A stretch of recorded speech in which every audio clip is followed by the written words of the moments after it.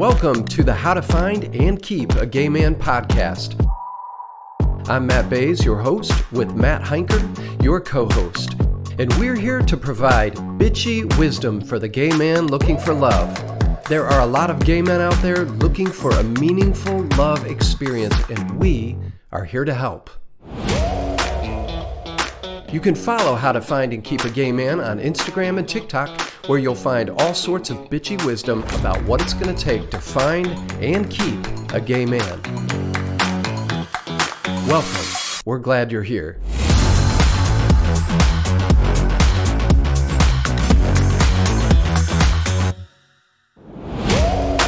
Matt just got home from church with 6 children. Church and brunch with 6 children. So I'm just, I'm shifting mindsets now and I'm ready. Good. I was with some friends the other day and we were sitting down to dinner. It was a gay couple. And he goes, "Terry, turn down the light. Lord, I can't sit here." He goes, "Well, honey, if we dim them too much, we're eventually going to be in the dark." There has to be a Medicare setting. Don't you? I get the Medicare setting. File that away. Okay. So, welcome to How to Find and Keep a Gay Man. This is a wonderful, wonderful episode because we are having our very first guest onto the podcast. Woo! So we want to welcome clinical psychologist extraordinaire, Alicia B. Bridgeland. Yes, sir. Yes. You endorsed my book. Yes. And we've spent some time together. And so being able to have you on is really, really a wonderful thing. And basically, we just need you to answer all of ours and all of the gay world's questions. All right. I think that can be accomplished. Welcome, Alicia. Good to have you. Thanks, Matt. Yes. And take a little sip of your coffee there just for Matt. Just Matt's little surprise. Oh, I saw it. She's helping us push the merch today. Thank you, Alicia. Yes. The show 'em your heart, not your part mug. I made sure she got the good one. Thank you. Yeah. Alicia, why don't you do us just a brief little intro of who you are?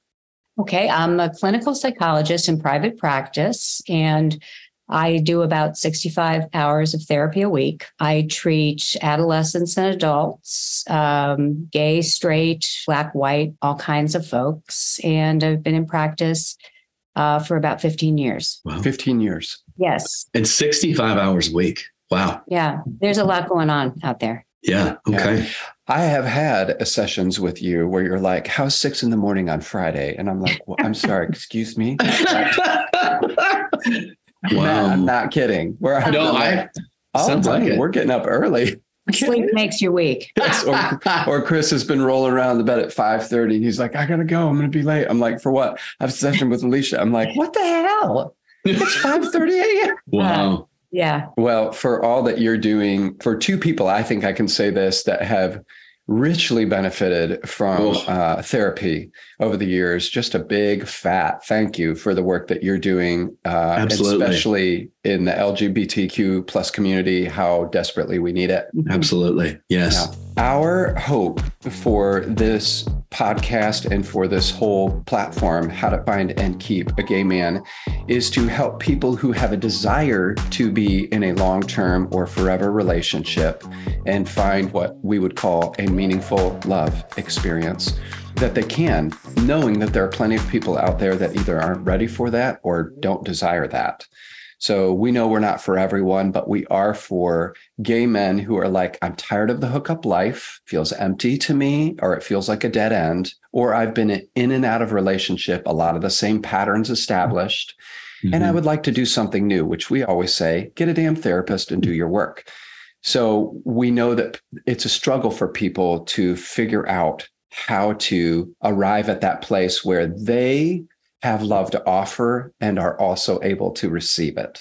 So Perfectly said. Okay. Yes. Yeah. So can you speak to us about that, Alicia? Well, I think that the current hookup culture is not working for anyone. Okay. And I believe because there is a drive in the brain that is the strongest drive, and it is for love. It's in the same place in the brain as hunger and thirst. Wow.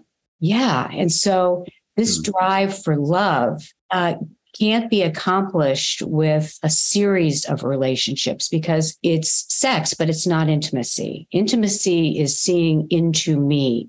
It is being vulnerable. I've worked with couples who will, because of medical conditions or age, will never have sex again. And they are intimate and connected and in love. So I think love is the most important thing. And to go for that and to have that be the objective is probably the way to the most promising relationships. Ooh. It's also, the part about finding a gay man. I am married to a straight man, and since we got married, have not been dating. He's super controlling. So I had to ask some folks, how do you find a gay man? That was the piece that I didn't know. How to keep him, like how to keep anybody. I think I've got. So I did a little research, and I thought it was very interesting. In my age group, which is the baby boomers, only 2.6% of people identified as LGBT. Today, wow. In our Generation Z, which is your 20 to 26, it's 21%. Whoa. More than 1 in 5. Yeah. So it depends on what age group you're in to start. If you're between the ages of 27 and 42, about 11% of folks out there identify as LGBTQ. If you're in the Generation X, which is 43 to 58, only 4%. So younger has a better chance of finding. And so then you think about what are the venues in which I could possibly meet and connect with? Is it the gay bar scene? Probably not, just like it's not the straight bar scene. So in researching ways to find a gay man, I asked my friend Perrin Lampy, who recommended Hot Mess Sports League. It's an all-inclusive community that has various sports and hosts LGBTQ plus events, and allies are welcome, and it's good fun for all. I love that it's Hot Mess Sports. So listen. That implies you don't have to be good at sports, which is pretty cool. Yeah. No, I don't think you have to be good at sports. I think you have to be of good cheer. So yeah, love it. And so there's a place. If you're an intellectual, you go to the library. If you're an adventurer, you go skydiving. So go do the kinds of things that you like to do. And that's where you'll meet people of same interests. And Alicia, not to back up too much, but I'm just absolutely blown away by the stats you just listed. Mm-hmm. So 21% of 20 to 26-year-olds identify as somewhere on the LGBTQ plus continuum. According to Gallup 2021. Yeah. And so do you think that this is a result of, the stigma of being in our community is being lifted over time, and so people are more comfortable? Or do you think that is falsely padded because people are more experimental?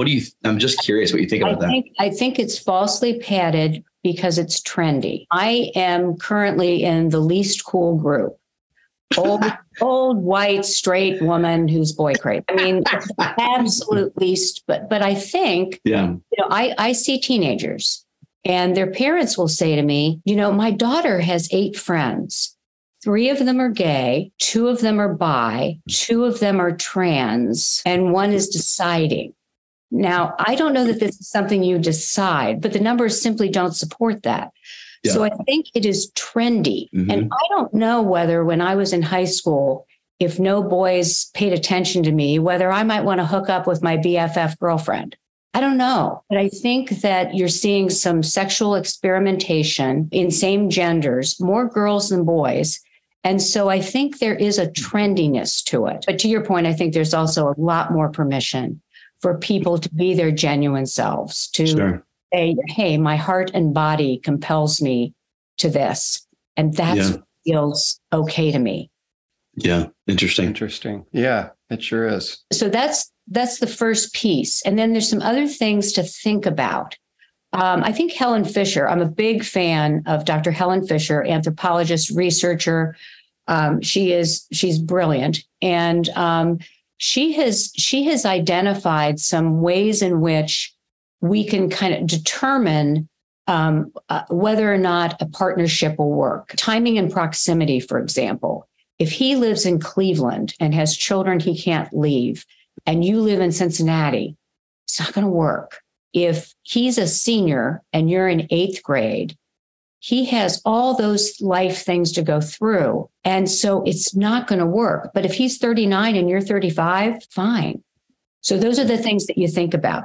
The other things to think about are ethnic and socioeconomic backgrounds, the degree of intelligence, even the degree of good looks. If you have a partner who is very, very intelligent and a partner who's not so, the more intelligent partner can get bored and it can lead to disrespect. I think similar religious values are important. You don't have to be the same religion, but you have to kind of honor what your partner is going through, and reproductive goals. If he is champing at the bit for IVF and you love the single life, that's going to be a problem. I think all of those cultural things. And then, what is your social climbing status? Do you want to be that, social person, or is your partner a minimalist who just, is fine with living simply?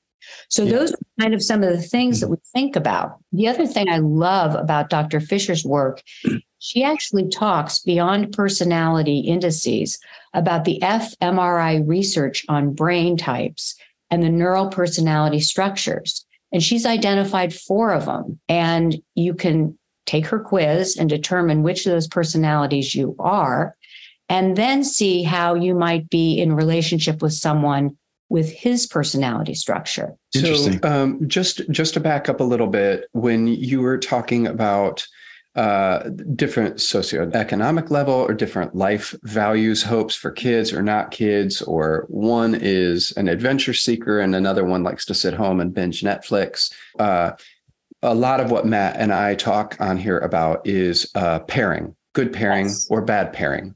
Mm-hmm. And I think that that's hard to find and understand maybe in your early 20s when I initially got married, because you love someone. And it might sound crazy, but sometimes I'm like, be careful how much time you spend with someone that you are infatuated with, but is probably not going to be good for you, because, honey, you don't want to fall in love with that person and lose 10 years of your life.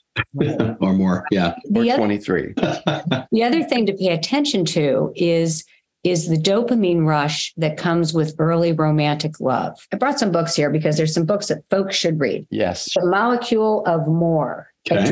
It talks about dopamine, how a single chemical in your brain drives love, sex, and creativity and will determine the fate of the human race. No oversell on this book. Wow. So the part that I like the best about this is it talks about when you get that dopamine rush, when you meet that person and you're so excited about them.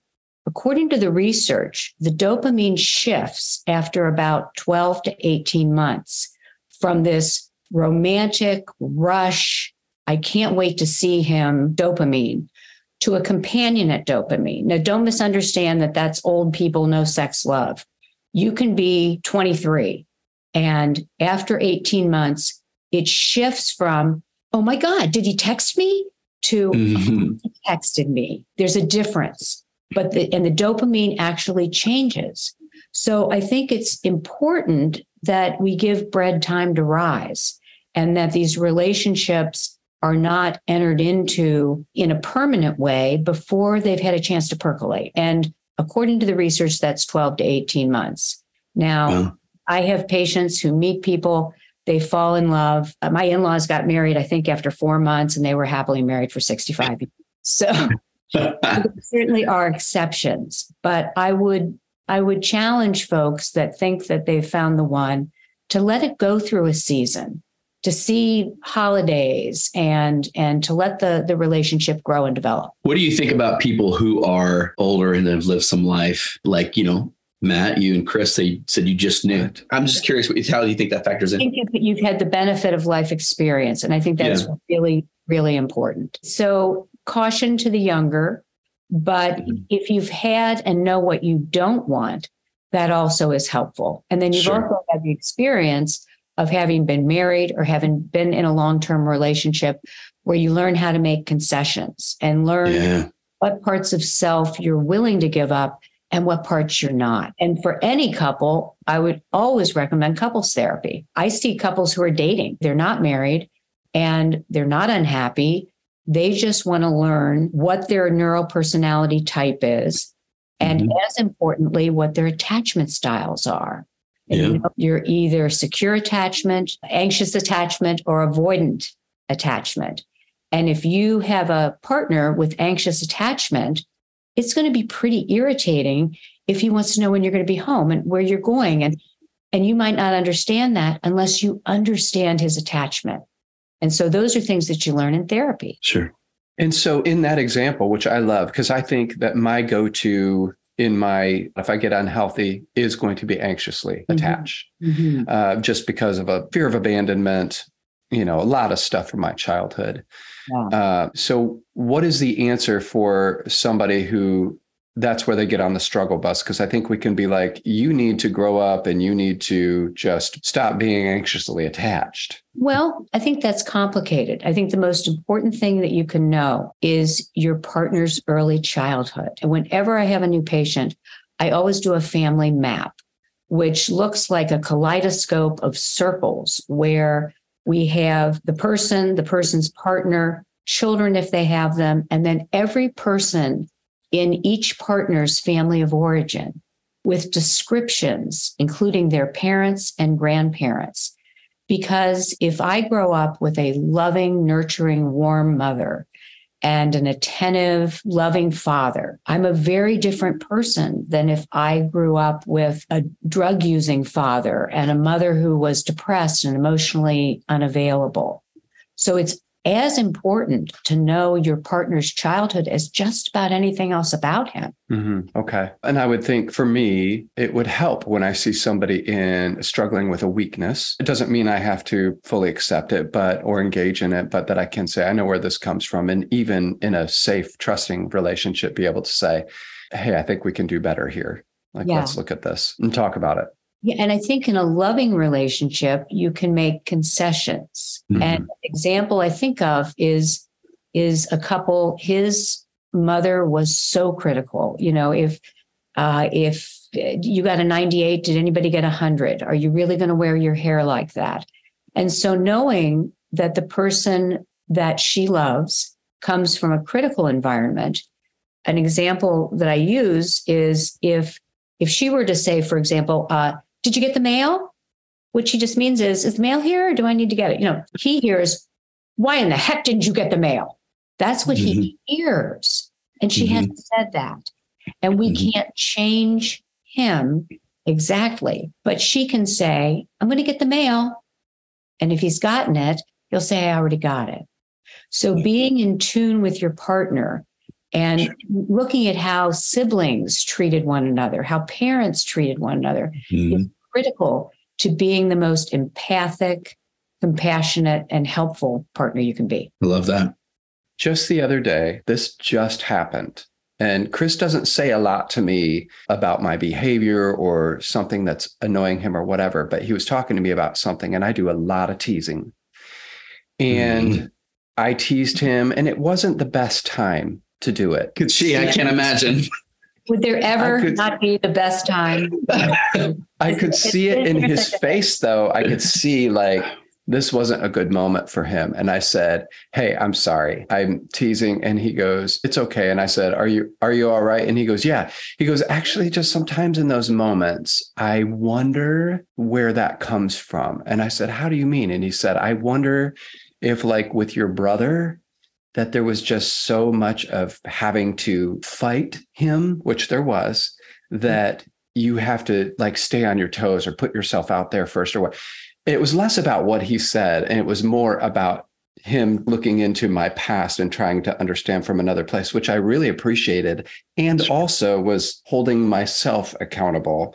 I need to be careful of those moments that happens without me even knowing it. So we're both I'm correcting, and he was actually pointing something out. I thought that was fascinating. So anyway, what you just said, I think I experienced this week. And that's what love looks like. I've developed a way of thinking about my own language in relationship, and I just called it scripting. And I got the idea when I was walking out of the bedroom through the family room, and my husband was reading. And I said, "Good morning. What are you reading?" And he said, "A book." I walked into the kitchen and I got my coffee and I scripted it. "Wife, good morning. What are you reading?" Husband, "A book, paren, you dumb shit, close paren."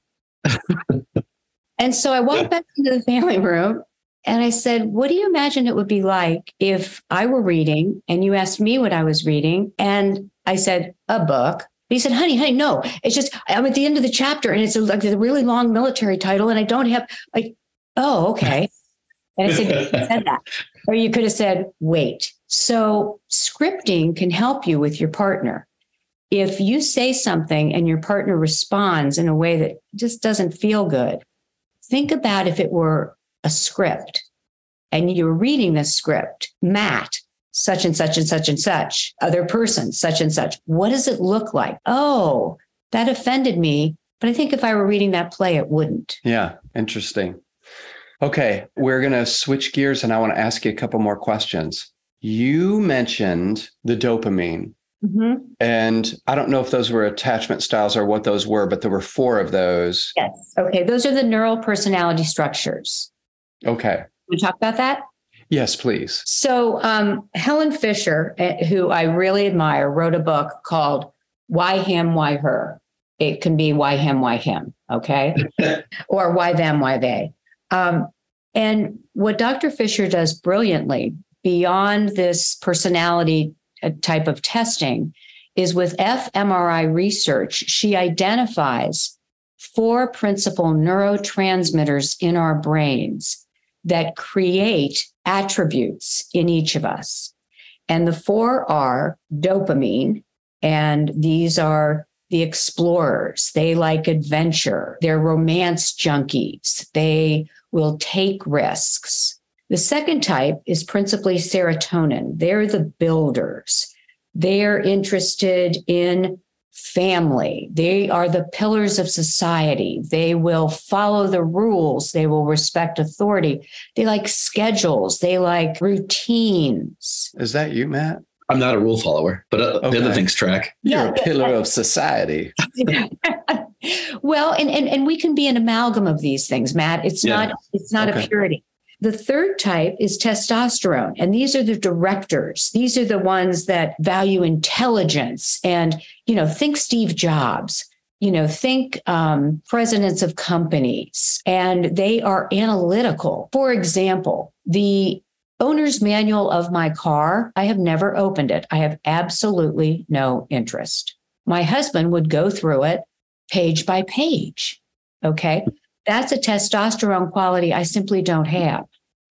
Now, I was in brand management for 10 years before I was a psychologist, and I bet you that my testosterone was higher during those corporate days because you're doing more things that are competitive and analytical.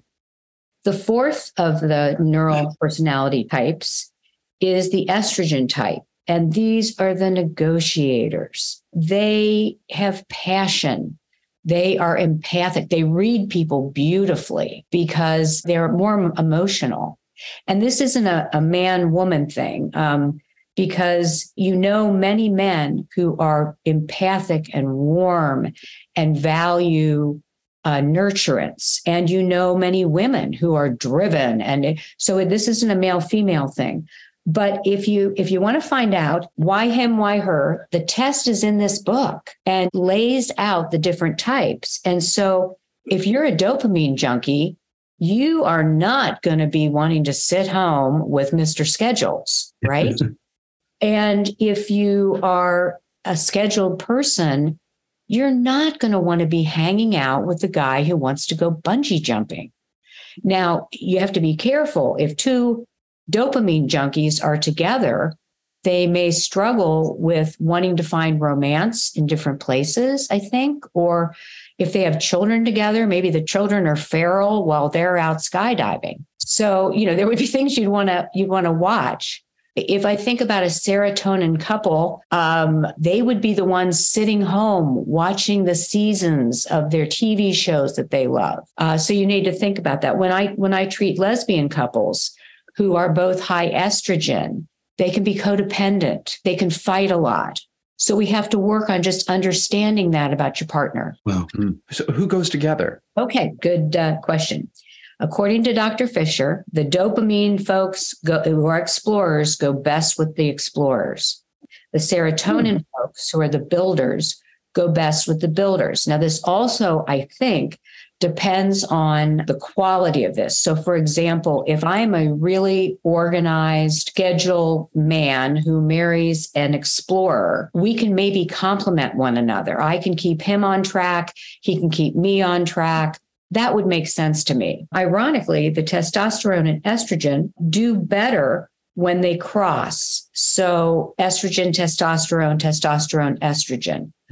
Unless, according to Dr. Fisher, the estrogen is so high estrogen, it can sometimes incite violence in the testosterone partner because of subjugation.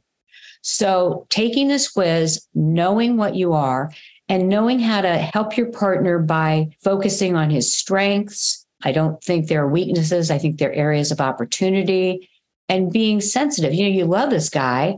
You want to be the best partner you can be. I think that these are really important dynamics to understand, and really, taking your relationship to the next level, or really enriching it to its fullest.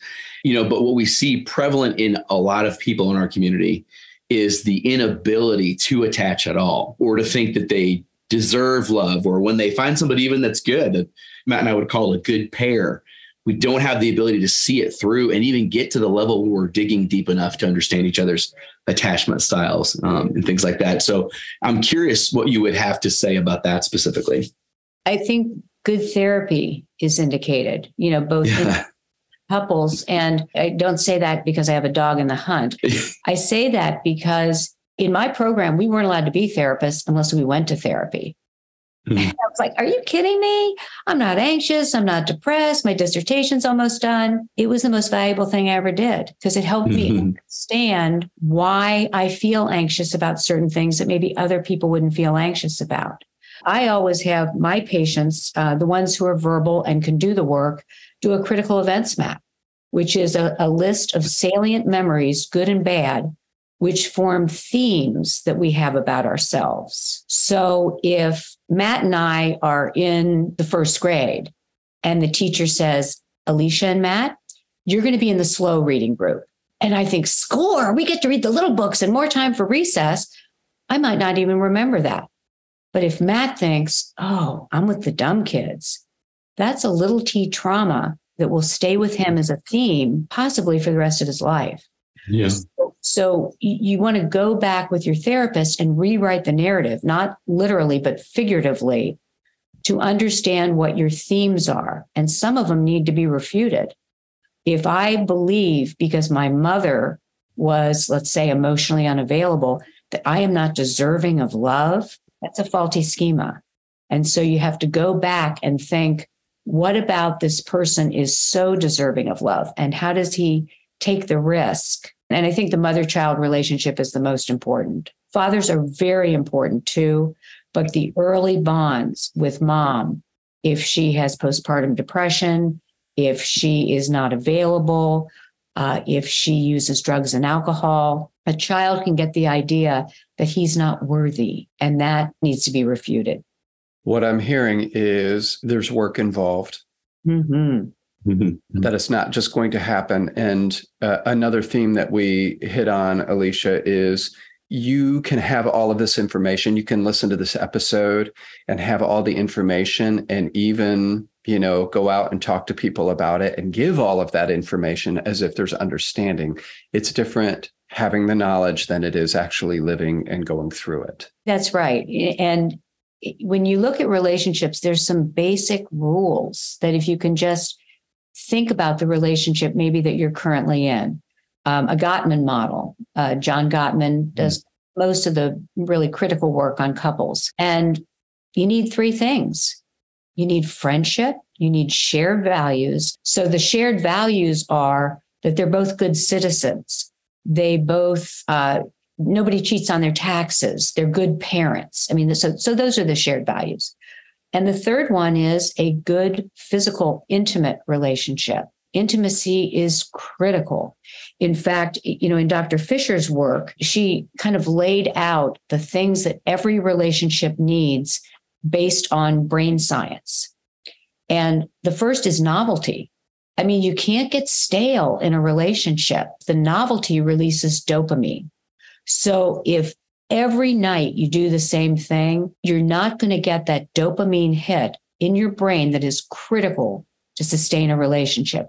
So maybe you mix it up. You go to a different restaurant. I have couples write adventures and put them in a jar and just pull it out. And that's what we're doing Saturday night. If you have very different interests, if he wants to go see Maverick and he wants to go see the bridges of Madison County, you alternate. You mentioned the three things were friendship, shared values, and a good physical relationship. Those are critical. That's the Gottman model. Helen Fisher says that you have to have novelty, mix it up. You have to stay in touch. And her research suggests that with touching, we release oxytocin in our brains, which lowers anxiety, stress, your blood pressure, and actually increases memory. Go figure. Wow. Yeah. So touch your partner. It's really important. And also regular sex for oxytocin. And I see so many couples where they say, well, we've kind of lost interest in sex. Get it back. It's important. How do you get it back? How do you get it back? You do sensate exercises. What does that mean? You stand naked in front of a mirror and you talk about what you like about each other's bodies. Oh, wow. Yeah. That just sounds fun to me. Yeah.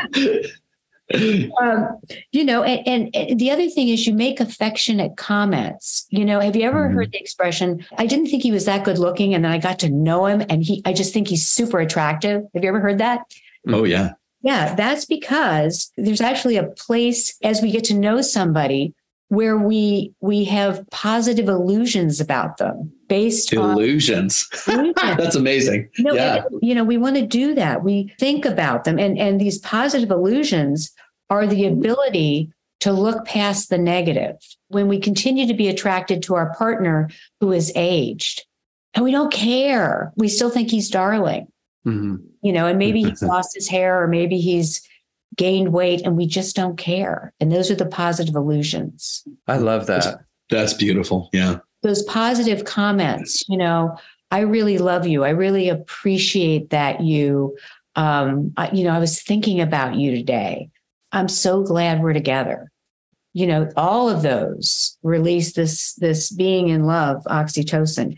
And it's different from sex because the sex drive is from testosterone. That's the drive. And, that's the neurotransmitter that makes us want to have sex. Romantic love is norepinephrine and serotonin. So that's very different from the oxytocin that is attachment love. So have you ever held a baby and you're just kissing their little heads and smelling their little heads so much? Okay, that's not romantic love. That's not sex drive. That's attachment. And you're just dumping oxytocin for that deep attachment to that child. And so if you could do that it's different from attraction, which is like, whoa, I like that person. It's clearly different from sex. If you can get that deep attachment, that's what keeps you in relationship. And that kind of speaks to what we talk about, Matt, with our listeners. You have to tend to your garden every day, staying in tune with your partner. I love that. And that's neurologically what's happening when we do that. That's awesome. Yeah.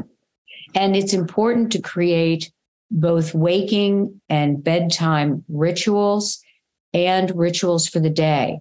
I have couples, they talk about, well, I'm a night owl and I'm on my computer till 2:00 in the morning. And my partner goes to bed at 8 because he's getting up at 4. They're missing it. They have to retool that. They have to awaken together and they have to go to bed together. And anything you have to do to meet in the middle is critical. And then any affirming ritual, bringing him a cup of coffee every morning, texting, I'm thinking about you.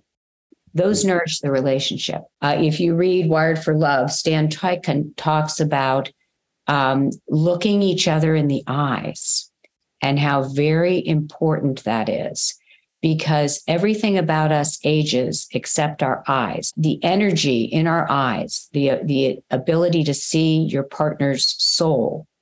Many of us can go through a whole day and not gaze into our partner's eyes for a sustained period. And it's really, really important. My husband and I have a song. Anytime it comes on, I don't care what we're doing, we're dancing. The kids are eye rolling and saying things like, "Oh God, old people love." But it's important, have a song, have a favorite, whatever it is, have a ritual and look into each other's eyes. It's really, really important. I did not know that until I read Wired for Love. And I was so glad to learn that because, in the busyness of your day, you can talk to your partner. You can even kiss your partner. You can fall asleep with your partner and not look into his eyes. That's astounding to me. That's a takeaway for me today. For sure. I love that. And I love the idea that the eyes don't age. There's something about that. Mm-hmm. Well, you told me once, Alicia, that you'll work a very long day and come home to a gourmet meal and a glass of wine from your husband. Right. I could not do my work without my husband. 0% chance, because he understands that the stress of doing psychotherapy, and I also can't go home and tell him about my day because it's all private. So I'll go home, and in retirement, my husband started cooking, and I can tell you, I'll go home to grilled lamb chops, grilled bok choy, arugula salad with avocado, and that's a Tuesday. Yeah. And so there is no way I could do this work without him. And so as a pairing, that allows me to do that work. And with our healing place in Kentucky, he does all the care for that so that I can have clinicians who are struggling with stress or burnout go to the healing place. And often he's cooking for them and I'm talking to them. And if their heart's broken, I'm getting them on dating apps. And speaking of, I have to ask this question. Okay. I get Match.com. I get eHarmony. What is the story with Grindr? That sounds like so much. Grindr. Oh, hallelujah. Grindr got you good and ground, honey. You've come to the right place for answers. Sounds like so much work. Everything else is so gentle. eHarmony, Match, Yes. Grindr. You call it grind him. Answer this for me. What? It is the horrific. Because he had a little bit more experience with the old Grindr. See, I think first and foremost in our community, it's expected if you're single that you're on Grindr, first of all. But it's this horrific place where you go primarily to hook up or have your self-esteem shot at. Oh. And I don't know if I've ever met anyone that is in relationship that met on Grindr. I mean, I'm sure it happens, but it's really a side effect of a lot of the negative things in our community. People don't believe that they deserve love, don't have the tools or emotional maturity, haven't dealt with their stuff enough to really even be ready to be in a real relationship. And so they all grind and scruff and all the other ones that are really designed just at hookup. So Matt and I always talk about, and we talked about mostly in the beginning, the people that are listening here are either tired of Grindr or have no interest in it because they really want something more. We've established that that's not a place to go for anything real. We say that Grindr is McDonald's. Yeah. It's fast and it's easy and it's cheap. It's McDonald's drive-through. Yes. It's McDonald's, not filet mignon. I think that's on our TikTok page somewhere. But yeah. And I have seen some of the websites, and I have patients who've done very well. I have patients who found friendship because that's what they're looking for. But I just thank you for clarifying that because I was just not getting it. Yeah. Well, and speaking of this, tell us the truth, no holds barred, about the hookup culture and what it is doing to us. Yes. Prevalent among young people, but also by your report in the gay male community. There is a dynamic of hooking up and having absolutely no relationship ever. My patients report to me that they are perfectly comfortable texting someone and inviting that person, for example, to come over and have sex, and very clearly inviting them for that. And I think, okay, so let me get this straight. You want me to drive over there and service you and then drive home because I wouldn't stay because it would be awkward. What is that about? And what I think is happening is the dynamic when you repeat anything, it's like exposure therapy. You know, if you're afraid of something, we always use exposure and response prevention. You're afraid of spiders. We expose you to the feared stimulus in a safe place and prevent your response, which would reduce your anxiety systematically, 90% effective. I think the same is true with the hookup culture.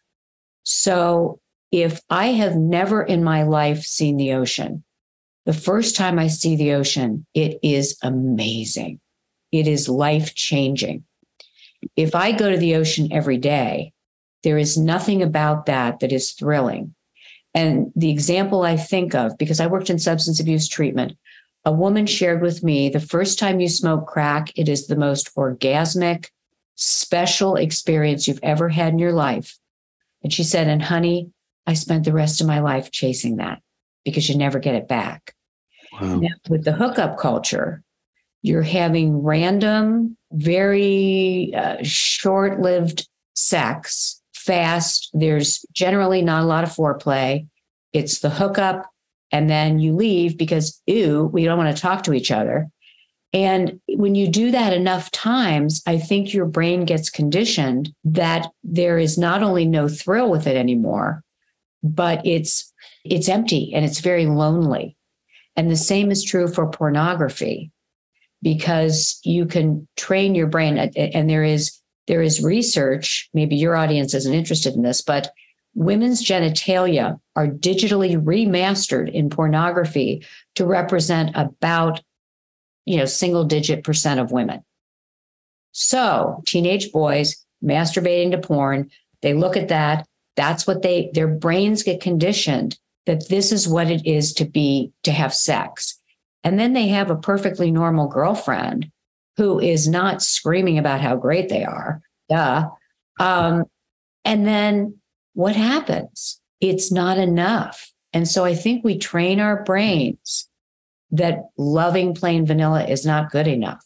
And so I think the hookup culture and social media, and I mean, my gosh, there's now OnlyFans. You can have a subscription to see pictures of people you don't know. Yeah, so what is it in this hookup culture when somebody is engaging in this over and over and they can't seem to break that cycle? Maybe they don't even want to break that cycle. What is that doing to their brain chemistry? How is that altering their ability to attach, their ability to have a meaningful love experience? It's all testosterone because it's just sex. There's not attraction. Many of these teenagers and college students report to me they are not attracted to this person. So there is not that attraction and those neurotransmitters, and there's no attachment. There's no oxytocin, which feels like being in love. Mm-hmm. There's none of it. So it's really sad in a way because it's, you don't get that dopamine of that romance and you don't get that norepinephrine. So you don't have the romance. You don't have the attachment. All you have is the sex, and that's not enough. So you're essentially kind of training yourself to just have a taste for the testosterone because the dopamine and oxytocin, these people might not ever really experience it. Yeah. So if I have someone to whom I'm not attracted, but with whom I know I can have sex, and I do that repeatedly, and there's no attachment, that's not even on the table. It feels lonely. So the reason we repeat it is because we're looking for that, but it's not there. Yeah. Yeah. Wow. And we may not even be looking for it. We may just be looking for the ease and simplicity of hooking up and not having the drama of having a relationship with another human being. And someone who only wants that, is in what place in their psychologically in their life? What's the profile of that person? It varies. It's a lot. It's a lot of it. And this is not sexual addiction. That's very different. Yeah. This is a hookup culture. And I had read once, and this is why I don't think it particularly works for women, but I read once that when a woman orgasms, she secretes a hormone that makes her want to mate for life, the attachment hormone.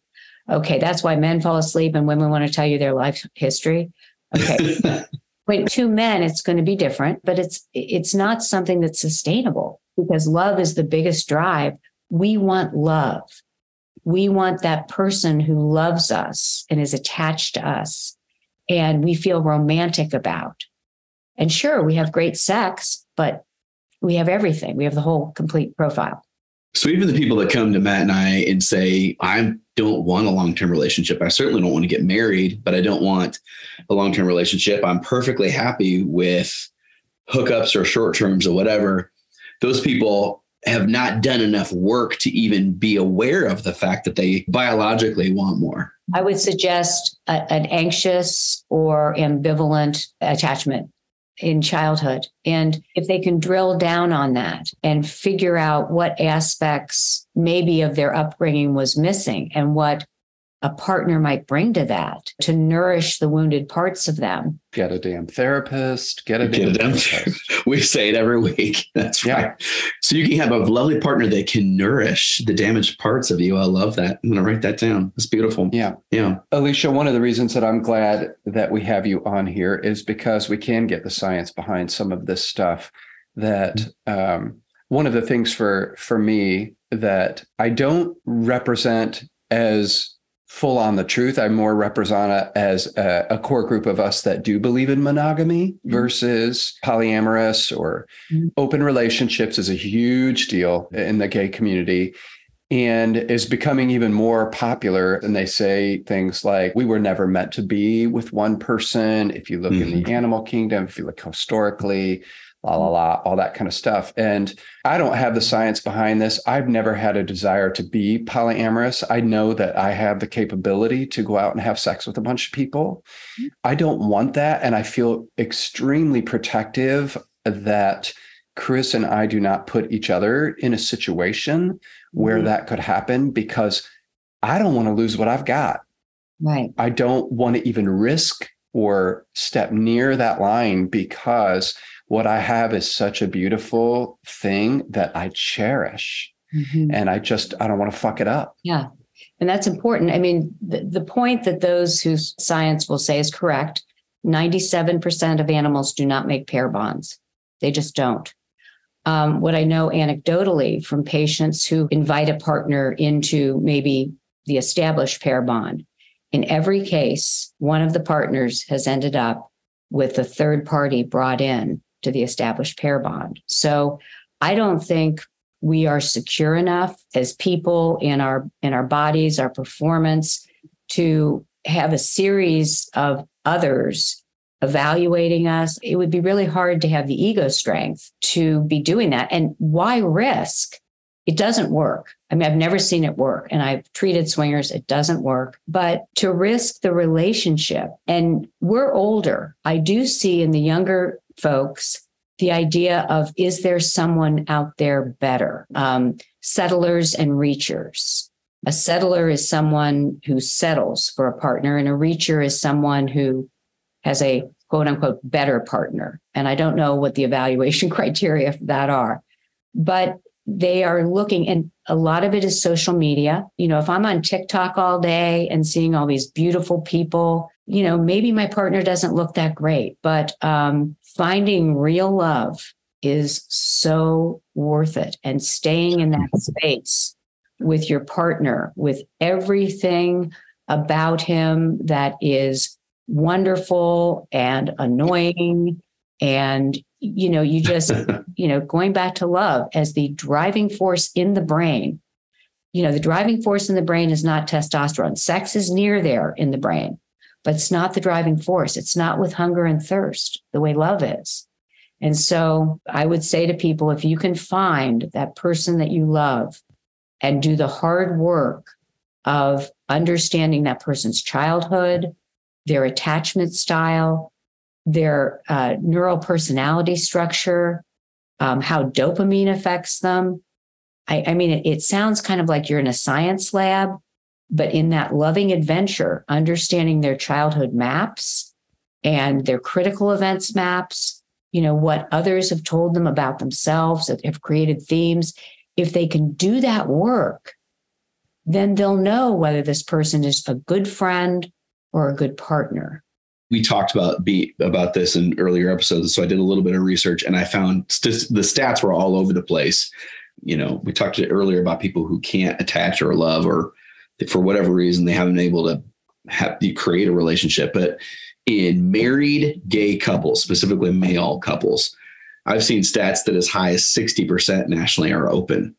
So it's so prevalent now that when we meet new couples, Ty and I would say most of the time, if we get to know them decently, the question comes up, are you open? Within, couples that have presumably found love. And so it really kind of shocks us, and we're newer to the scene, but I'm just curious why you would think. So these people have found love, that driving biological need, yet it looks like close to the majority of people in our community still, when they get there, will want to be open or explore others. Why do you think that is? I don't know. It's stunning and disappointing to hear that. Yeah. I know gay couples who are very much in love in closed relationships that work for them. Yeah. And so I don't know if there's some degree of dissatisfaction. Marriage, from my perspective, is about monogamy. And so I would, on an individual basis, I would wonder, what was that pairing about? If the pairing was about safety. So, for example, I'm a younger person who is with an older man for safety and security. And as that man ages, maybe, I lose interest. I'm hypothesizing, but an open marriage usually is fraught with complications, because inevitably the attraction is going to be more or less for one of the partners. And that's wounding. Sure. Really and wounding. That's what? That's wounding. If I have an open relationship and a third party comes in who is more attractive to my partner, well, I don't know about you. I don't have the ego for that. I promise I don't.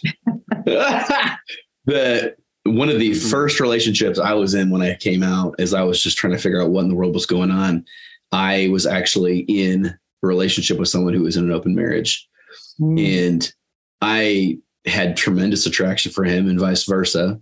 And I think ironically, at the end of the day, we were probably a better match than his husband was. We had more in common. And it was the biggest disaster. In what way a disaster?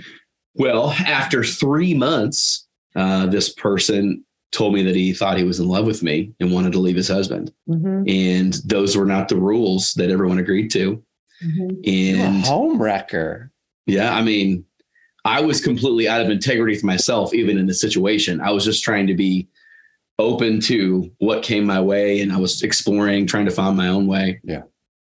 But I definitely, developed very strong feelings for him as well, and didn't care for his husband at all. So it was a really, really painful experience for everyone involved. And we had to, and I'm proud of us at the end of the day. I said, we need to stop this, and you all need to work on your marriage, because they'd been together for 11 years at that point. And I think to this day, they're still together, and I'm sure doing fine. But that experiment with grown, educated people who meant well backfired horribly.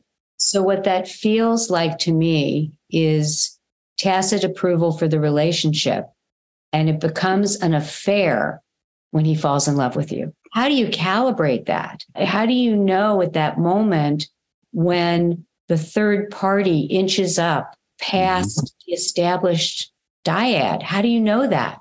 So my counsel would be, find big love, hold on to it, let your brain do exactly what it is driven to do, to be loving and stay loving, and examine why you get married. If it is for safety and security, no, not good. It needs to be for love. It needs to be for love, for friendship, for shared values, for better, for worse. When your partner ages or decays or, becomes incompetent or medically fragile, that's what love looks like. So, and in today's world where that might seem old fashioned or traditional, it's just simply how we as humans are wired. Yes. And it works.